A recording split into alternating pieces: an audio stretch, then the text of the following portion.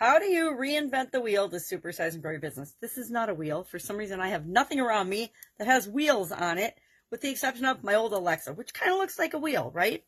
It's got different like spokes on it, 4 different things, functions that you can press.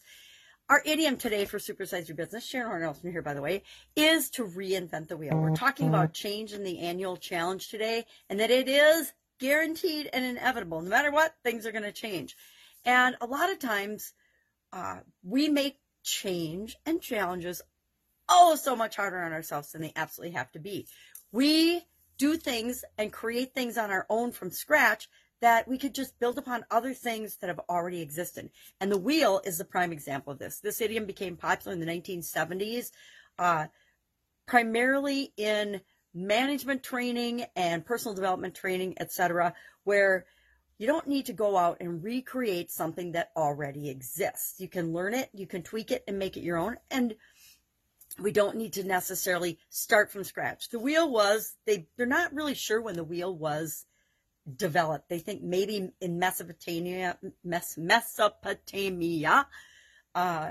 the Mesopotamian people developed it around 4200 to 4000 BC. But they also believe that it could have been simultaneously developed in China and invented by someone else, or discovered or created by someone else in about 2800 BC. So there isn't really a clear delineation of where the heck and when the heck the wheel came around. They think and suspected that people were, around watching, and they would see rocks fall off mountains and they were round and they would roll down the mountain, or things like that. And that might be how they got the idea of making the wheel and using the wheel for other purposes. And there's different theories about what wheels were first used for, and they suspect it wasn't for vehicles, it was for other purposes. So who knows, right? None of us were here. None of us were there. We don't know what really happened.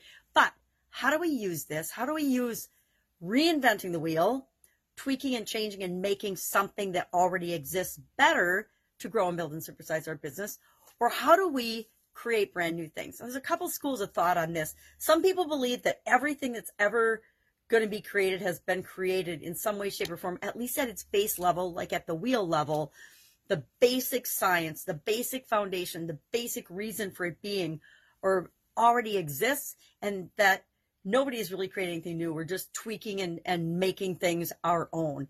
I'm not guilty of that, but I absolutely positively do that. I created my SOAP framework out of experiences and lessons I've learned from other people throughout my lifetime. And I use that to deal with the inevitability of changes and challenges. Now, I think it was Anthony D'Angelo is given credit for saying, don't reinvent the wheel, just realign it. And I think there's a lot of wisdom in that as well. There's the school of thought that there's always new things to be created, and energy is changing and the world is changing. We're always able to create new things. But I think if you ever go to a training or a guru webinar or something, and all of a sudden you see hundreds of people or thousands of people teaching what they learned at that seminar, right? Even if they've never done it before, which is one of my pet peeves. So how do you not reinvent the wheel, but build upon things that help you to serve the people that you're here to serve better? Love to have a discussion about that. Share in the comments below.